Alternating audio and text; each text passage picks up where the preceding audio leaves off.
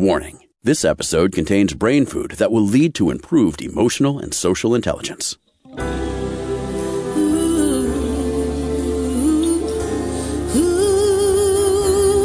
Give us 1 hour and we'll help you change the way you think about happiness. Harvesting Happiness with Lisa Cypers-Kamen is fresh, optimistic, and purpose-driven media that promotes well-being from the inside out. Each week, Lisa spotlights diverse trendsetters and change agents who are the greatest contemporary thinkers and doers, devoting their lives to creating a better world in which to live. Your host, Lisa Cypers-Kamen, is a widely recognized applied positive psychology expert, author, documentary filmmaker, and lecturer specializing in optimal lifestyle management. Let's get to it. Here's Lisa. Good morning, good afternoon, and good evening wherever you are. Thanks for joining us on today's show, where you will learn about elder wisdom, sage insights on growing old through passionate living. My first guest is Elizabeth Marshall Thomas. She has written 14 books during her half-century career, including several New York Times bestsellers. She holds a BA from Radcliffe College and an MA from the George Washington University. Born in Boston in 1931, she now lives on her family's former farm in New Hampshire. Her latest book is Growing Old, Notes on Aging with Something Like Grace. Welcome to the show, Elizabeth. Thanks for joining us today. Thank you for having me. Oh, it is a pleasure. I am excited to talk with you about your life and what prompted you to write this book. Glad to. Yeah. Why do we have such a prejudice against old age? I'm kind of liking it. It has its advantages, I must say. But we certainly do have a prejudice against old age. Quite a strong one, I think. I think we notice it in many ways. For instance, I've gone to a couple of parties with my son and his wife, and who are, needless to say, younger than me. And people don't talk to the older people. You just sit there. And if you want to burst out and say something, that's fine, but you don't get asked to be part of the conversation, which very nice people were having the party. And it was a good party, but that happens very often, as if the older people didn't know anything, which is strange because they know more. But, oh well. Yeah. Such is life, yeah. That's really interesting because in the case of Aunt Christine, at 95, pushing 96, I say when she goes out to the party, we do make an effort to, because the hearing is a challenge for her, we make an effort to make sure that she engages because she knows more than anybody else at the table. Well, that's good. Yeah. That's good. And of course she does. Yeah. Of course she does. Exactly. Yeah. Of course she does. But what is it? What does grace look like? From your vantage point, which you said you're going to be 89 in a minute or two, what does grace look like? What does this process of aging with something like grace mean? Well, as far as I'm concerned, it means of course, there are certain problems involved with old age, such as memory loss, and you're not as strong as you were, you can't walk as well, and all that stuff. But the grace, I think, may be managing that a little bit. Memory, for instance, I put a notebook and a little notebook and a pen in my bag, so if I go out somewhere and they tell me something I need to remember, I just jot it down. But then I go and lose the little piece of paper, which doesn't help. So, you find ways to get around these things. And it actually works pretty well. If I say so myself, I'm not doing that badly, and certainly worth a try. Memory is probably, I'm not demented or anything yet, but forgetting things all the time. And there are several ways to combat that. If you say something to yourself, your mind seems to remember things it's heard rather than things it's read. I have witnessed that. I have witnessed that happening in my household to much of our amusement, but that is a fact. But the other side of it is with the short-term memory going, because that's what I see, and I don't know if that's what your experience is. Short-term memory, yes, yeah. It's kind of like, you purge the filters, right? If you don't have a bunch of gunk clogging up the brain, with that short-term minutia, there is a greater bandwidth for some of these deeper conversations, I think. Oh, that's a fascinating. I wish I'd heard that before I wrote the book. I would have put it in. I just made it up on the fly with you. Well, it's very true. I think it's very true. Very true. Yeah. I think your brain is saying you don't need this stuff. Get rid of it. But the important things of the past you remember very well, and probably in pretty good detail. Yeah. The things of meaning. Yeah, the things of meaning of the past, yes. Not where you put your glasses, but what your father said on a certain occasion, that kind of stuff. I agree with you. We talked a bit before we started our conversation for real, recording it, about our living status. And you live with your family. You live with your son and his wife. And yes. my partner and I are caregiving his aunt. And my experience, I think, parallels yours in that I find it the most reasonable way to live right now. Well, I do too. Very strongly. For our family, it's kind of a habit. Both my grandmothers, the grandfathers weren't living when I was born, but the grandmothers lived with our family, and my mother lived with me after my father died, and I live with my son. It just seems the thing to do. But I'm not sure why this doesn't happen more often. Maybe you don't get along with your kids, or maybe their kids are far away, or, in other states or in another country or whatever, and it isn't possible. But I'm kind of a little surprised that it doesn't happen more often. Because who cares? Your kids care more about you than anybody else does, kind of. And, usually. And, if you need help, they're glad to help you, usually. And it seems kind of ideal to me, but, it isn't to everybody. I'm not sure why. I'm not 100% sure why, other than it is in your family culture, this was the norm. In my family culture, it was not the norm. And the idea of having this wise elder in our home, especially during COVID, she lived in the property adjacent to us, right, we're on the same piece of property, but the building was separate. And the minute COVID looked like it was going to be here for more than a minute, she said, I think it's time that we all live together and ride this out like the war. This was from the perspective of, at the time, a 94-year-old woman. And we were like, well, of course, what took you so long? Because we had. Yeah, that's a very sensible. Very sensible position, I think. And it's been fabulous, just fabulous for companionship. It staves off depression and that sense of separateness and isolation. Yes. Especially now in this climate that we're living with, which I really want to talk with you about, that in your lifetime, and this is something that I speak about with her. Did you ever imagine the pendulum politically, culturally, in a myriad of ways, swinging in such a drastic way backwards? Absolutely not. Absolutely not. I am old enough to remember World War II and Hitler. Yeah. And what Germany was like. And the only consolation you get from that is to look at Germany now.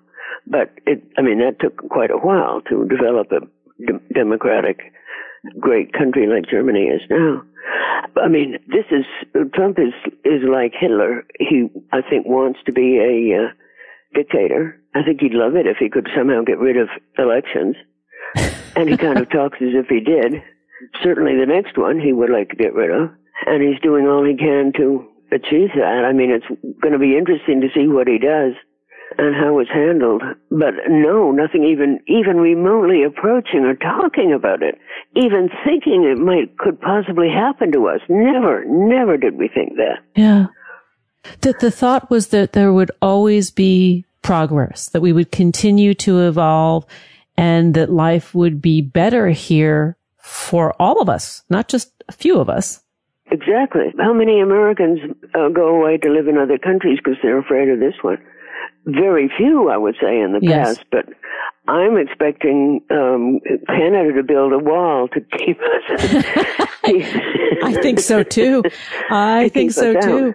I had been to Niagara Falls recently, and I you look over the falls, you look over the river to the other side, or the lake to the other side, and I'm like, please, just let me in. Let me just come for dinner. And whoever thought that we wouldn't be able to get out of this country, and we wouldn't be able to get a passport at our pleasure.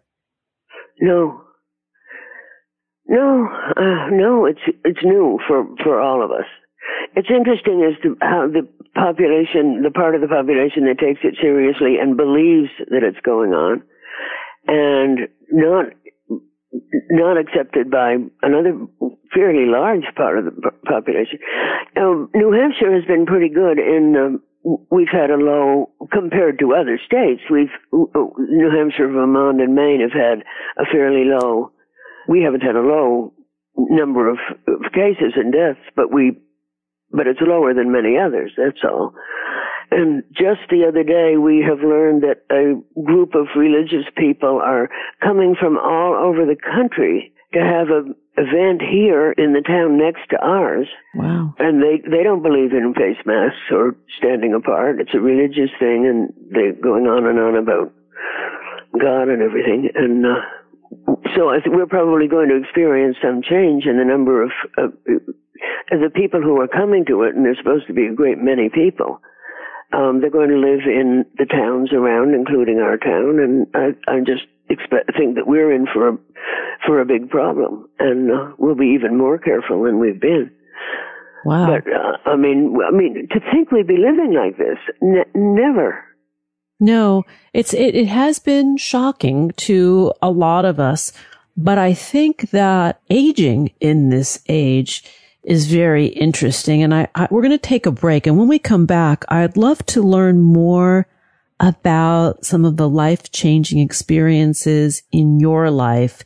And I want to also get your take on the speed of time, because you write that time catches up with us. So we're going to take a pause. Yes, let's do it. We're going to take a pause. Then we're going to come back and continue the conversation with my guest today, Elizabeth Marshall Thomas. The book we are speaking about is her latest, one among more than 14, entitled Growing Old, Notes on Aging with Something Like Grace. We'll be right back. Before we head out to the break, I want to acknowledge the collective anxiety that a lot of us are feeling due to constant news about the pandemic and election, et cetera, et cetera, et cetera. I'm right there with you, overwhelmed. And as a result, taking care of our mental health should not be a luxury, but a self-care necessity.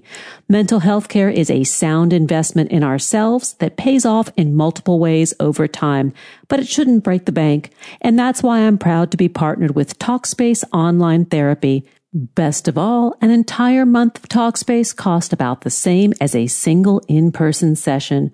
Talkspace is on a mission to make therapy affordable and accessible for all.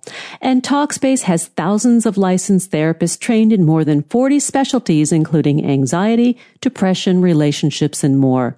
Got something bugging you? Let Talkspace help find the right mental health care professional for you. Talkspace is a secure and private interactive platform that provides a virtual space to talk it out with your therapist from the comfort and privacy wherever you are, 24/7, whenever and for whatever is on your mind. And now Talkspace covers 40 million people for online therapy through their insurance or employer. Talking it out reduces stress, anxiety, and depression. The bottom line is that we all need someone to talk to. Talkspace wants to give us the support we deserve at a price we can afford. As a listener of this podcast, you get $100 off your first month on Talkspace. To match with your perfect therapist, go to Talkspace.com or download the app. Make sure to use the code HAPPINESS to get $100 off your first month and show your support for the show. That's happiness and Talkspace.com. Now let's take that pause. To learn more about cultivating sustainable well-being at home and the office, visit harvestinghappiness.com. and explore Lisa's experiential on-site brain fitness workshops, corporate programming, and speaking engagement services.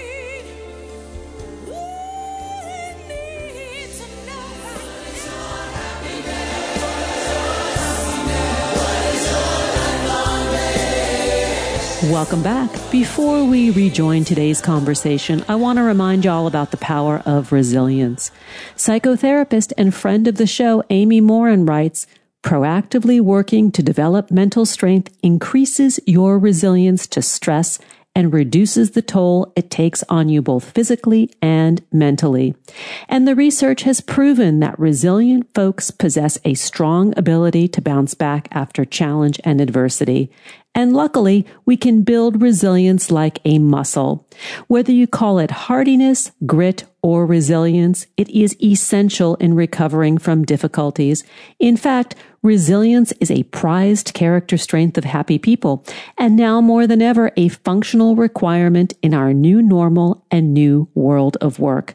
If you're in charge of hiring for your company, resilience should be part of every job description. Whether you're ready to make your next important hire or need some rehiring tips, Indeed is here to help you meet your workforce hiring needs. Indeed.com is the #1 job site platform in the world because Indeed gets you the best people fast. Unlike other sites, Indeed gives you full control and payment flexibility in your hiring process. You only pay for what you need, you can pause your account at any time, and there are no long-term contracts. Plus, Indeed provides powerful tools to make your search that much easier, like sponsored jobs, which are shown to be 3.5 times more likely to result in a hire. With 73% of online job seekers visiting Indeed each month, Indeed will help you find the high-impact hire you need, just like they have done for more than 3 million businesses. Right now, Indeed is offering our listeners a free $75 credit to boost your job post, which means more quality candidates will see it fast. Try Indeed out with a free $75 credit at Indeed.com/HH. This is their best offer available anywhere. Go right now to Indeed.com/HH. Terms and conditions apply. Offer valid through December 31st. Let's get back to the conversation. And we are back talking with Elizabeth Marshall Thomas about elder wisdom, sage insights on growing old through passionate living. Let's get back to the conversation.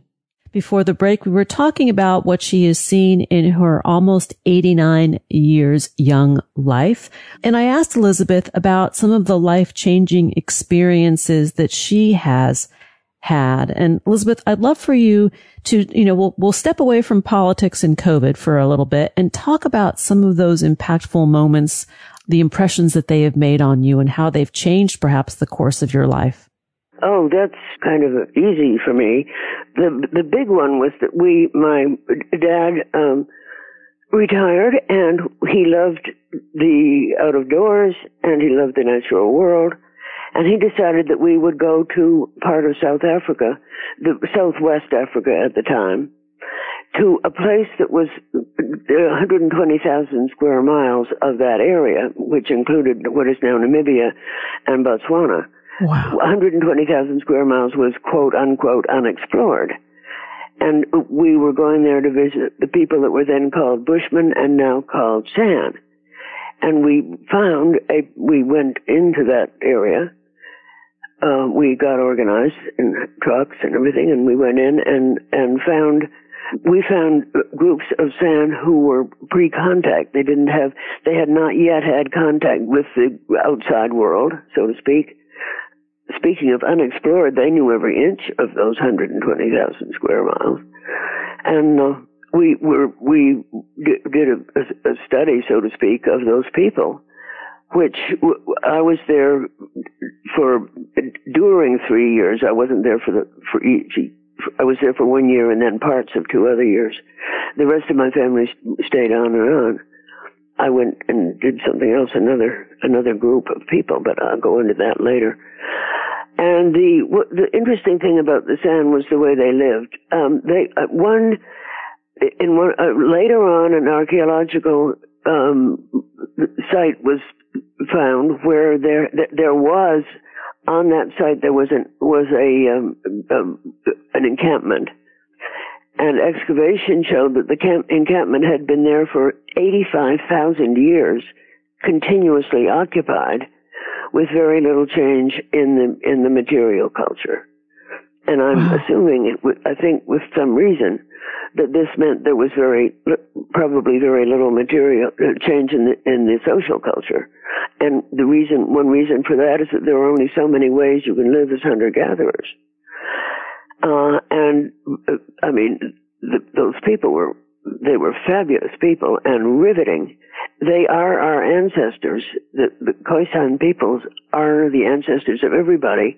Their languages are the basis of our languages. And to think, how successful can you be if you can exist on this earth for 85,000 years without destroying anything, and to keep your culture, which was obviously very successful? I mean, I never got over that. I never got over and everything I see through that lens afterwards. After that, I wrote a short story which won a prize, and publishers looked for people like that, and Knopf asked me if I would write a book, and I said, okay, and I wrote a book called The Harmless People, which is, I think it's kind of naive, and I was 19 when I began working on it, and, anyway, it's used in classes. Wow. In colleges, and I wish they used the other book I wrote about it later when I was 70, called The Old Way, A Story of the First People, because that isn't naive. It's pretty good, but it isn't as famous, so it doesn't get... Anyway, whatever. No, not whatever. Wait, hang on one second. Hold the phone, because I think this is pretty important. that it does connect dots. That you had this impressionable experience when you were a young woman or a young girl that has been a thread for, it sounds like, your entire life, about sort of this way of being in the world that is simple and yet sophisticated at the same time. It's a way of looking at the world, yes. And it is simple, and I'm proud to think that it's sophisticated. But it's realistic. Yeah. I mean, that's how we began. And the important thing is that it lasted 85,000 years. We don't have a culture that lasts 20 minutes. Our culture changes all the time. Really? Yeah. I hear you. And it isn't successful. I mean, we're destroying everything else. So. But there's something in this culture, in this tribal way of being, that maybe speaks to this theme of, multi-generational housing or cooperative housing, where we take care of one another, where we have a sense of social responsibility. Oh, yes. Towards one another. And, from what little I know, and I'm a newbie in this way, that when we look at these ancient cultures, that they never consumed more than they needed. True. And the elderly were greatly respected for a good reason. The elderly remembered everything that had happened, important things that happened in their life. If things happen rarely, they knew what to do, and they knew what their elders had told them. So that's over 100 years of memory in the mind of an elder. And that was very valuable. Old was a term of respect. It was like sir or prince or something like that. But it came after the name. Huh. People, when lions would come to look at the encampment where we stayed, men would take branches out of the fire and the campfire and kind of shake them at the lions. And they would call them old lions and ask them to leave. And the lions, when they heard they were spoken to respectfully, would go away. This happened several times. Wow. We saw. But it was, I was convinced that old lions was the key. But then I was working with Catherine Payne. She discovered infrasound in elephants, and I was working with her. I mean, I was holding her coat. She did the science. But I went to pick up something that we'd left behind, some piece of machinery, and there was a lioness lying beside it. And I did what the Bushmen did. I said, "Oh, lioness, that's ours. Can I have it?" And she charged me. So the lion-human relationship was different. Yeah. I ran as fast as I could, and it's unwise to run away from a lion, because Yes. it just inspires them to chase you. But I had no choice because she was running, and I jumped into the van that I'd driven there and banged the door. Oh, wow. And she just looked at me and walked up and went off. When you see a lion, and this happened to my brother and me. We were out in the plains, and we came around some bushes, and there was a lion. And what you're supposed to do, according to the Bushmen, is to walk away at an oblique angle and seem unconcerned and seem not interested. But we were so riveted we didn't know what to do, so the lion walked away at an oblique angle and seemed unconcerned. That's funny. That's what to do, obviously. But you know what a metaphor for life. You know, when we encounter a bully, you know, walk away obliquely and pretend not to be interested. Yeah, that's right. It works for lots of things. Lots of things. And you know, I want to just ask you about the speed of time. But before I do, I just want to mention, like, who cares about not remembering where your glasses are when these stories are so much richer and important? Oh, absolutely. Absolutely. I know. And the glasses turn up, you know. Eventually they turn up, right? They can only be in so many places. They do not have wings. That's good thing. Yeah, they just don't. I never thought of that. That's very good. Yeah, I personally have about 10 pair of readers in my house, and I just scatter them about, and then I feel like I can always make my way to one pair or another, you know. Good. Let's talk about time. Solution to the problem. Yeah, exactly. Don't sweat it. Just buy more glasses. Yeah. What about this good. time? Time. Why is time moving so quickly? The older we become, it seems like somebody hits the speed button and it moves faster. Oh, doesn't it? I don't know. Well, one possibility is that the things that happen during the time are things you're very familiar with, and you've dealt with them for years and all that stuff, and they're not so important. And so you kind of toss them aside. And if you're a kid and learning things, everything you learn is hugely important, so you take it in.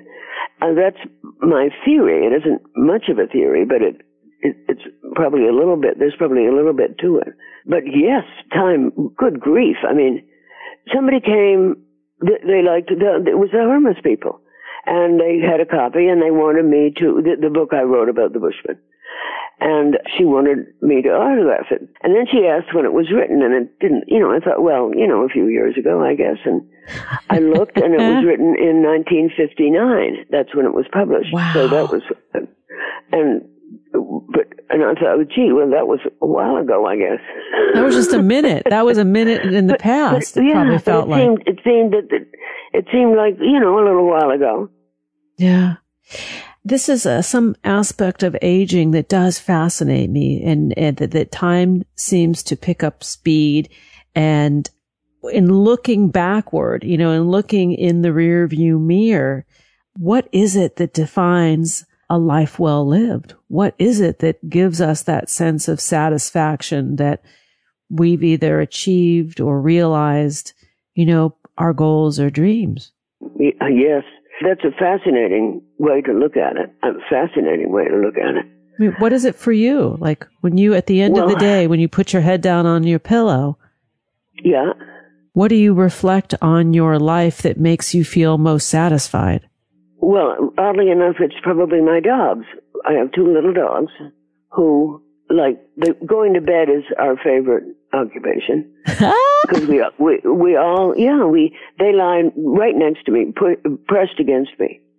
And I love that feeling. And we all are happy. They're happy. They love going to bed. And, because we're all together. And we're safe, and we're quiet, and we're sleeping. But, that's not many younger people feel that that's the ideal thing to do. It's something you have to do. But they'd rather be at a party or something, but not me. I'd right now rather be in bed with my dogs. Would you say the feeling is one of unconditional love, that's where the satisfaction comes from? That connection in that way? Well, the unconditional love, yes, and also that we understand each other. We know each other very well. We're different species, so that the things I do, they might not approve of if they were people. There's no such thing. And things they do that I don't approve of are very small. And I think dog approval of other dogs is their field, not mine. And the same intimate, close feeling bonds are very strong and very real. The other things are peripheral and not important, and not as important, not nearly as strong as the bonds. Not that I don't feel that way about my family members. I do, but we don't all sleep in the same bed. Yes. I'm very, very glad that you qualified that statement. And I'm just kidding. But you're talking about something very, very specific and intimate, and we're almost out of time. And I wanted to just ask for your words of wisdom to those who are listening, or for those who are listening. What would you say to, as we head into the autumn and the winter of our lives, that we should be paying attention to? One of my feelings would be that don't pay too much attention to the fact that we're entering into the winter of our lives. I mean, that has a somewhat depressing feeling, and there's no need to be depressed. I mean, we're all going to die. That's a fact. So to enjoy what you can while you're living is, I mean, you have two choices. You can enjoy things or not enjoy things, and if you don't, then you'll have an unhappy life. And if you do enjoy things, and if you're in good terms with other people, one of the important things I think is to stay socially connected as best you can. That helps with family members, with friends, so that you don't become too isolated. Being isolated can be, well, with the Bushmen, it could be fatal. And, there was one man he had only one social connection. He'd never married because he'd never hunted successfully, and he didn't get all the only relation he had was his sister. So he lived at her husband's encampment. And then some people came from another area, and they were sick, and the people with us all got sick. And the two people died, and so including his sister. So then he had nobody. And then when there's a death, the people move to another place. So they were going to move, and they moved, and he was following the whole group, but he wasn't walking as fast because he was old. And when night came, the other people camped. He wasn't with them. They didn't go back to find him, which they normally would. If somebody was missing, they would go back to find that person. But they didn't go back to find him, so he was alone on the empty veldt at night without a fire, and hyenas found him and killed him. So that, if anything, shows why it's good to have social connections. We are out of time, and I want to just close with one more question, and that is regarding our egos as we age, because we really haven't explored the depth of your books, what you have done throughout your lifetime, which is quite substantial. And when we were getting started, you said, "Oh, no, you don't need to talk about that. You don't need to talk about those books." And it allowed me to sort of open my mind to this perspective of the ego perhaps diminishing. I think it does. I really believe it does. I'm not sure why, but well, maybe you just see yourself in relationship to the rest of the world or to everything else. I mean, after all, you're one of the oldest people. And you have seen more than all the other younger people. So maybe you just feel something realistic. I mean, no one person is all that important. No. We are to each other, and we are to ourselves, but not in real life. I mean, not in the general picture of things, because we're just one person. And everything else is important, too. I mean, that's how I feel, at least. The trees are important. Everything is important. And... yeah. I'm just one person. That makes a little sense to me, at least. It makes a lot of sense to me, too. And I guess the other thing I think of is that as we age, I think we become more comfortable in our own skin, and therefore we don't need the external validation. We just are. Oh, that's very true. Very true. No, and it doesn't matter what other people think. I mean, the heck with them. No, I mean, I get criticisms from this and that, and I don't care. I don't take them seriously, and in the past I probably would have. Yeah. Well, maybe that's one of the rights of age in a good way. Yeah. We have the right not to care anymore. That doesn't mean that one isn't a caring person. It's the right not to care about insignificant details. Yes. My guest today has been Elizabeth Marshall Thomas. The book we are speaking about is her latest and one of many, entitled Growing Old: Notes on Aging with Something Like Grace. And you know what, Elizabeth? Thanks for gracing me with your presence today. I really have enjoyed this. Oh, thank you for having me. A pleasure. Very nice to talk with you. Oh, likewise. We're going to jump off for a quick pause, and we'll be right back. That is a promise. Did you know that happiness is actually good for your health? Happy people live longer, are more productive, and make better partners, parents, and professionals. Connect with us on Facebook at Harvesting Happiness and follow Lisa on Twitter at Lisa Kamen for a daily dose of inspiration.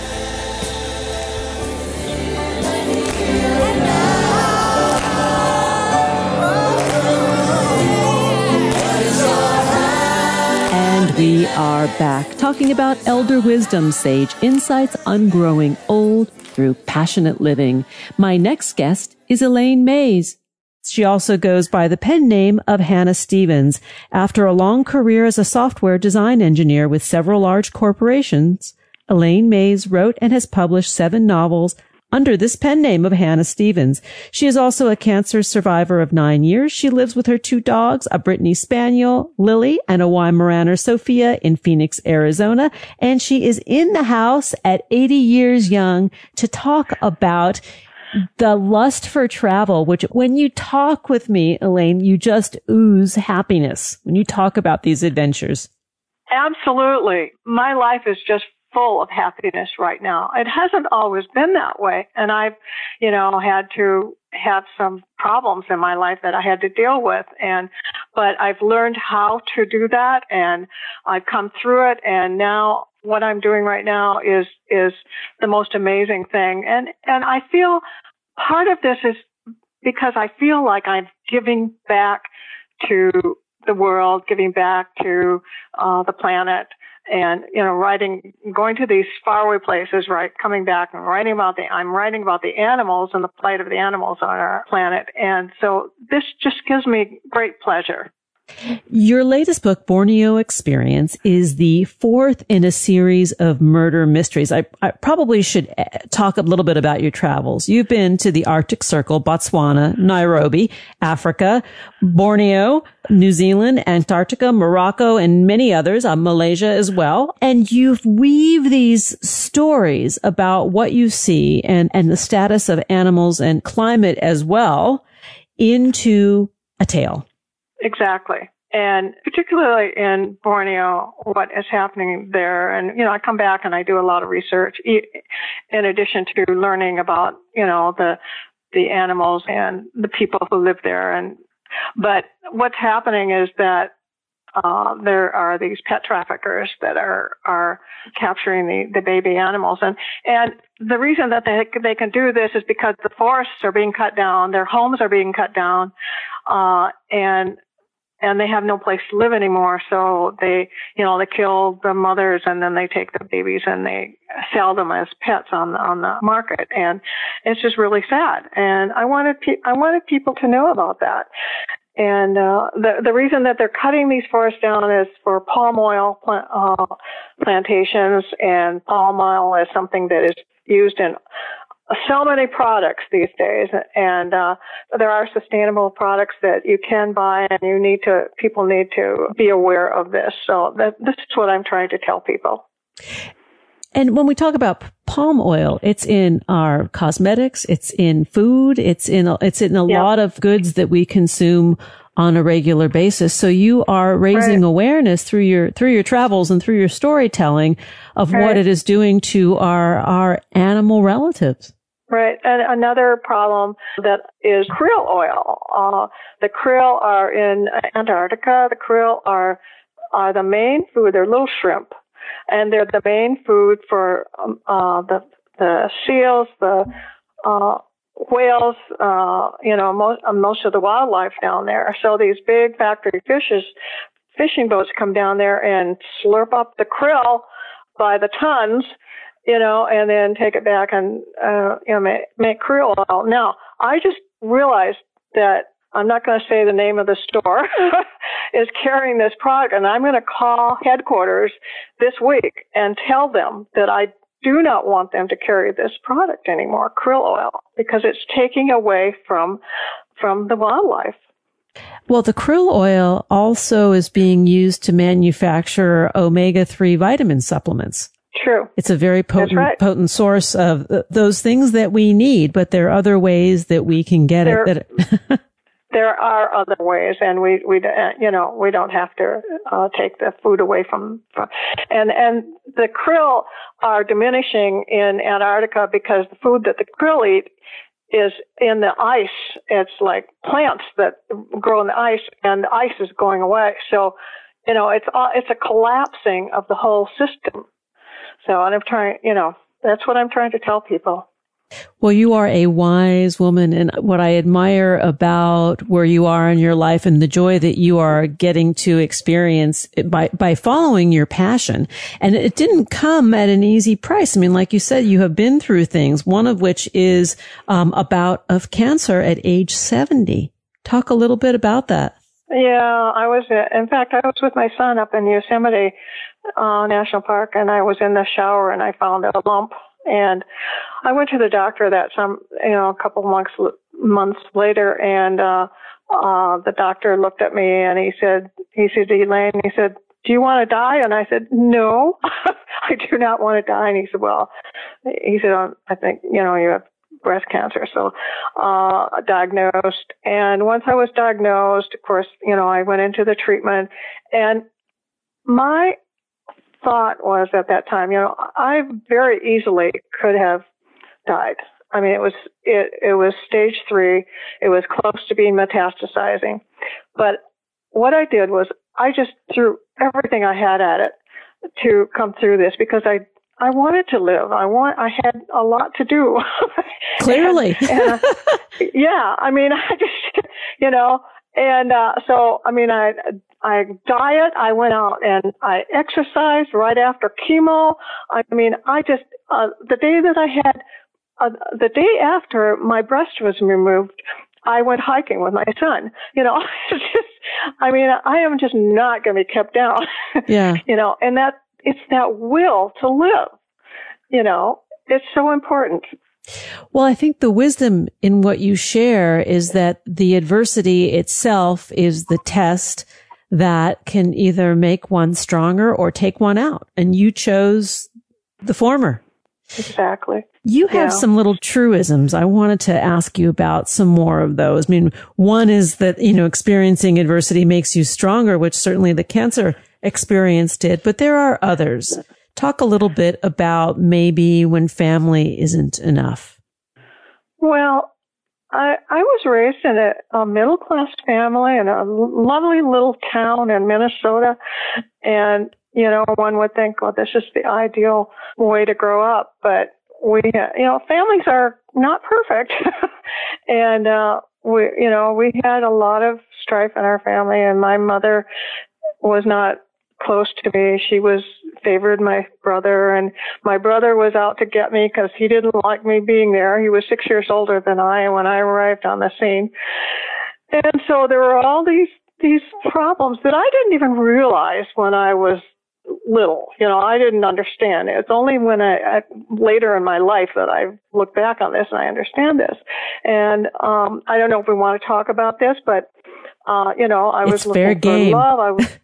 Okay, I was looking for love, I was looking for acceptance, and I wasn't getting it at home, and so I was taken in by a predator in the neighborhood, and so I was molested. I had all these things happening, and the more they happened, the more my mother, my brother was telling her, it was not good.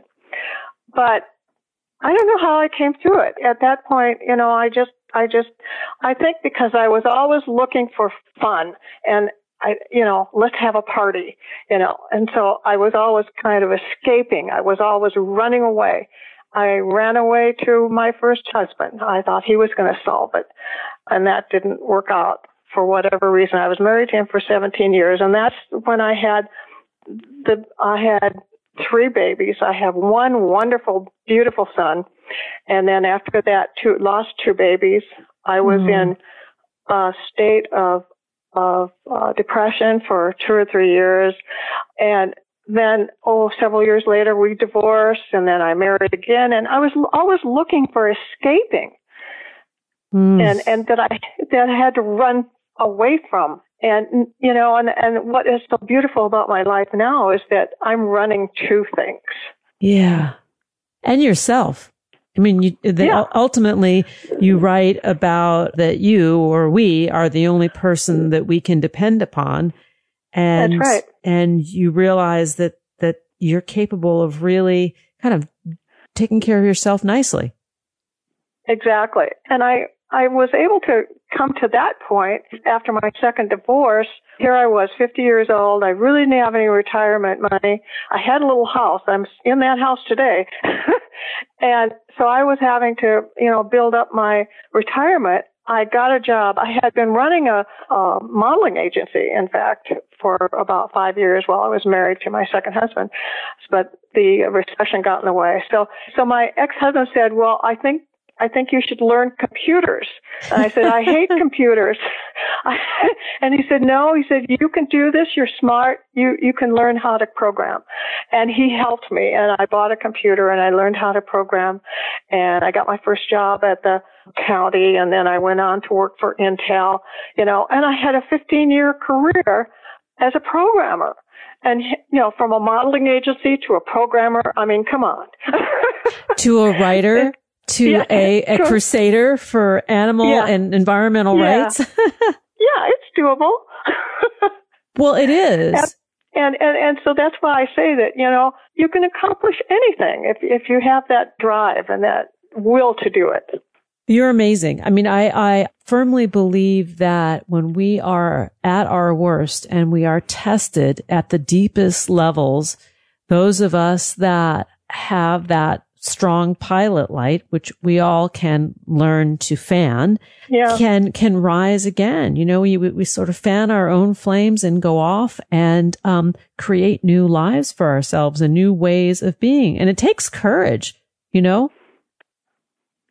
it does. And it's hard. It's difficult at times. But I guess what is the alternative? To give into it? No way. Well, it's not pretty. The alternative, I don't think, is pretty. I think at times in my life where I have experienced difficulties, some are not dissimilar to what you've described.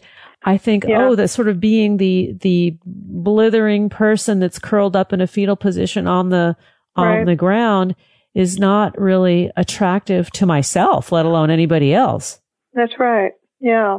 We're going to take a pause, and when we come back, we are going to continue the conversation with Elaine Mays, also known as Hannah Stevens, to learn more about her work and her writing and her books and her travels and her triumphs. Please visit www.hannahstevensauthor.com. Here comes the break. We'll be right back. Who says money can't buy happiness? Whether you are a skeptic or seeker, check out Lisa's new book. Are we happy yet? 8 Keys to Unlocking a Joyful Life, a boot camp manual for greater emotional fitness, is available at Barnes & Noble, Amazon, IndieBound, and HarvestingHappiness.com. Here's a truth bomb. Emotions are contagious, and happiness is a universally desired state. But we tend to forget that we all have the freedom to be happy or the liberty to be miserable each day, regardless of external circumstances. Explore the journey of human happiness, how to find it and keep it, with Lisa's documentary film, H Factor. Where is your heart? Visit HarvestingHappiness.com to learn more.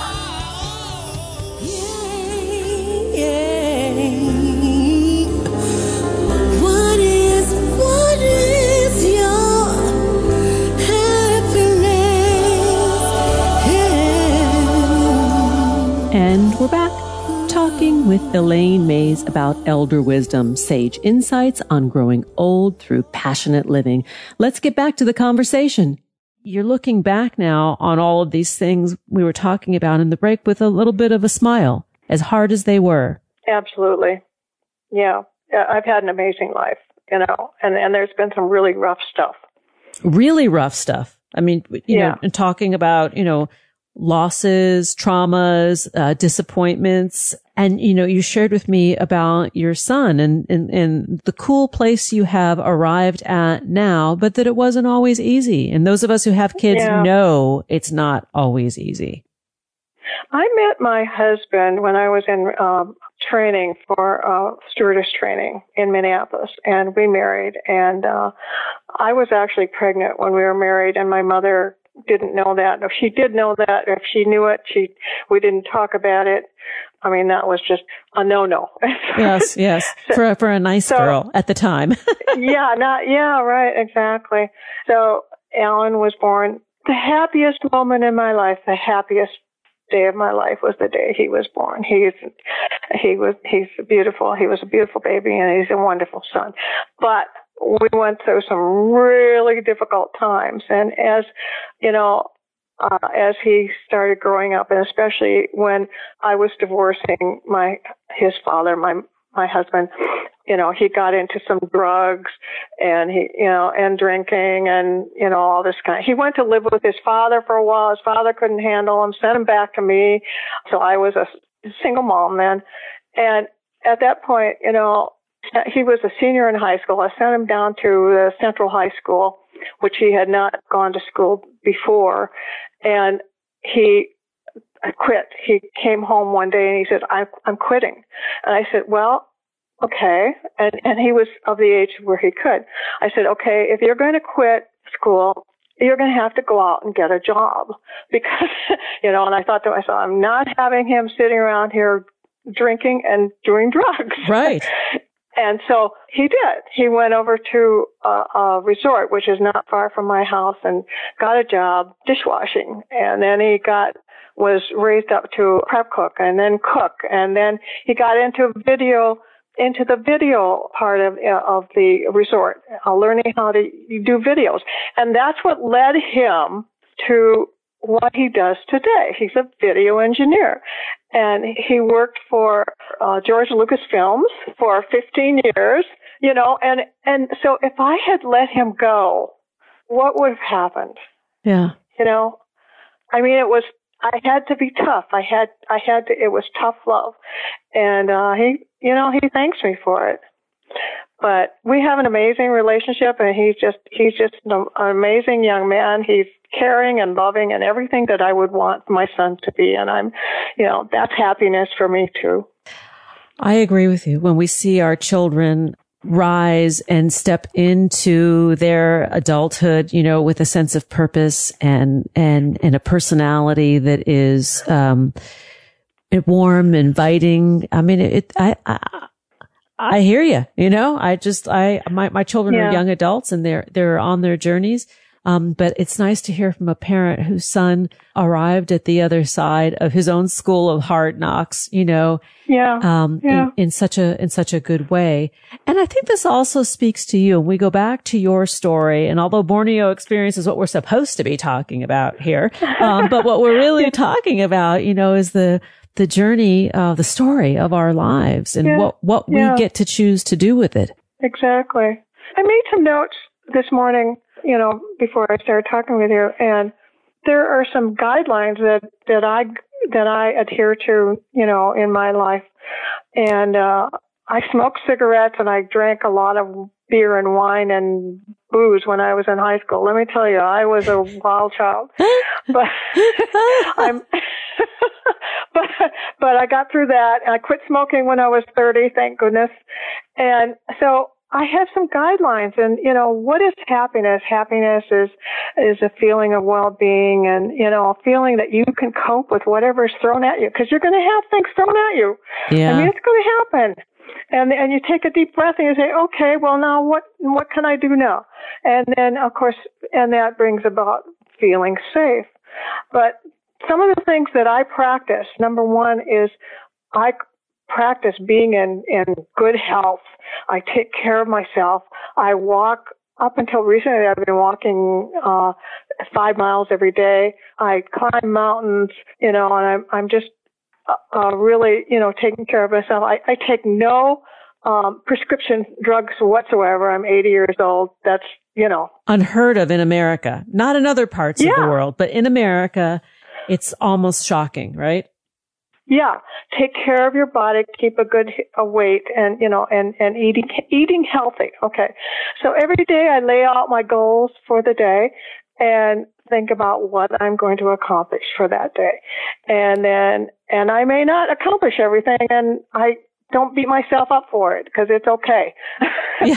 And then every evening I evaluate what have I done today? What did I get, and then I reward myself for, writing a couple of chapters or whatever I have done, and then there are these other things that one, to be really feel good about yourself, feeling love and compassion for others and having understanding of other people's problems, and every day doing something for others or for the planet or for nature, every single day if you can. And then here's one that I have a hard time with. Thank you for being honest. Yeah, forgiveness. Oh. This is one that I have a hard time with, and I won't go into that. But, there's one area of my life where I've had a difficulty with that. And then I give myself some flowers every day. Oh. Not virtual flowers, sometimes they're real flowers, maybe a treat, an ice cream treat or some kind of treat or something that you can look forward to having, and that makes you happy. Make yourself happy. Yeah, well, you've certainly done that. When I look at the story that you shared and I look at where you are now and the life that you are leading, even in the midst of COVID, you've been in isolation, you shared for several months, but it has not stopped you from planning, intending, and, creating your next trip that will happen. I mean, I don't doubt that. Right. I have a hard time with people. I know people are, we're all human. I mean, we all have our frailties, but I mean, we have so much. Yeah. Most of us. Now, I know there are a lot of people hurting in this country, and I understand that, and then that is really horrible. I mean, people who are without jobs, without food, and I mean, I know there's a lot of that, and I want to do something to help that as well, and I intend to do that.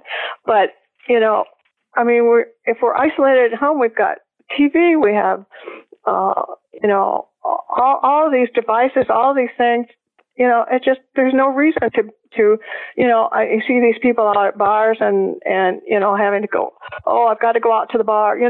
I don't understand that. Yeah. I think there's a lot that we don't understand. And I think that the beauty of when we talk about happiness and self-determination and our ability to be resilient and bounce back, in spite of all the stuff that's going on in the world, it is a challenge at times. I mean, it's hard for me to believe and know. I mean, I know for sure that there's food scarcity in America. I find that very upsetting because nobody should be going hungry ever, anywhere. We have enough. I agree. The planet has enough. And what is it about the haves and the have-nots and breaking down those barriers, which is a completely other episode exploration. But I mean, those are the things that I think about at the stage of my life where I find myself now. And that's upsetting. But I also know that me being miserable doesn't contribute towards the greater good. Nope. It's not going to help. Yes. Not going to help. It's not sufficient penance. It's the doing something about it that helps. That's right. Yeah, that's right. Exactly. Yeah. So this conversation, what I love about it is that we started with the idea of really talking about, your travels and your books and your inspiration there. And really what it ends up being about is this mission and adventure that we get to make for ourselves in this life. That's absolutely right. When I get on that airplane, of course I love flying, and so I know people will ask me, "Oh, don't you hate those long flights?" And I think the longest one I had was 17 hours, and no, I don't.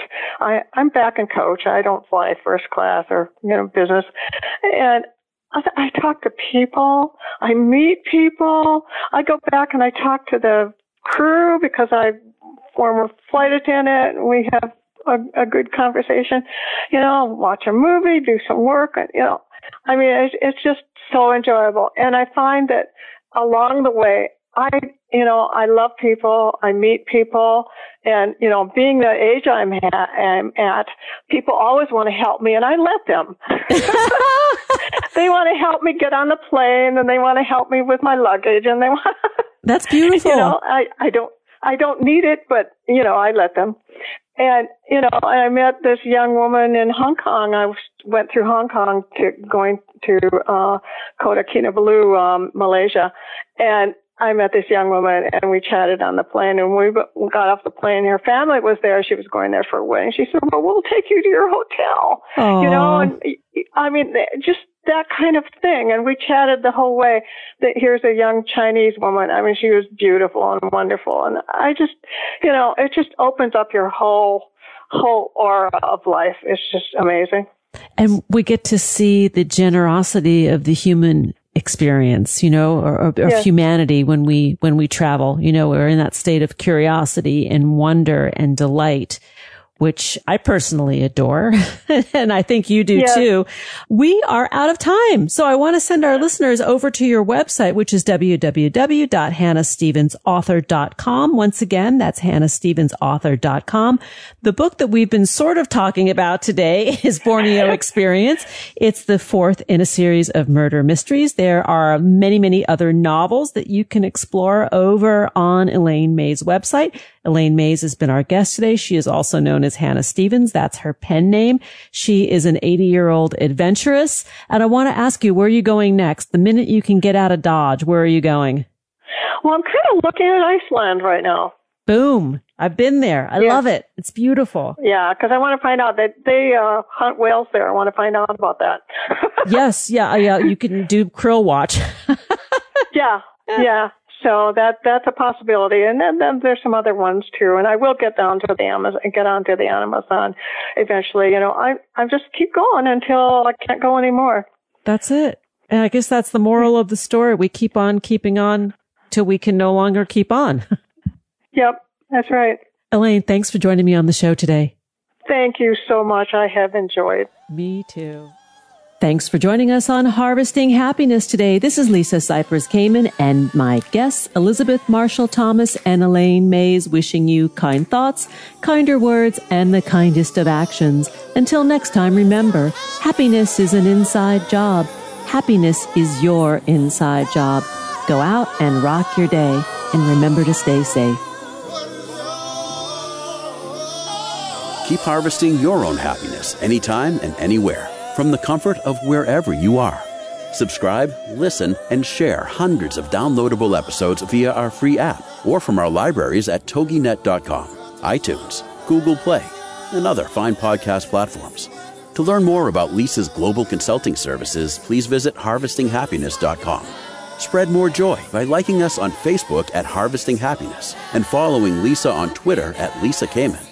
Harvesting Happiness is produced in collaboration with TogiNet Radio, KBUU Radio Malibu.net, and is available on PRX, the Public Radio Exchange.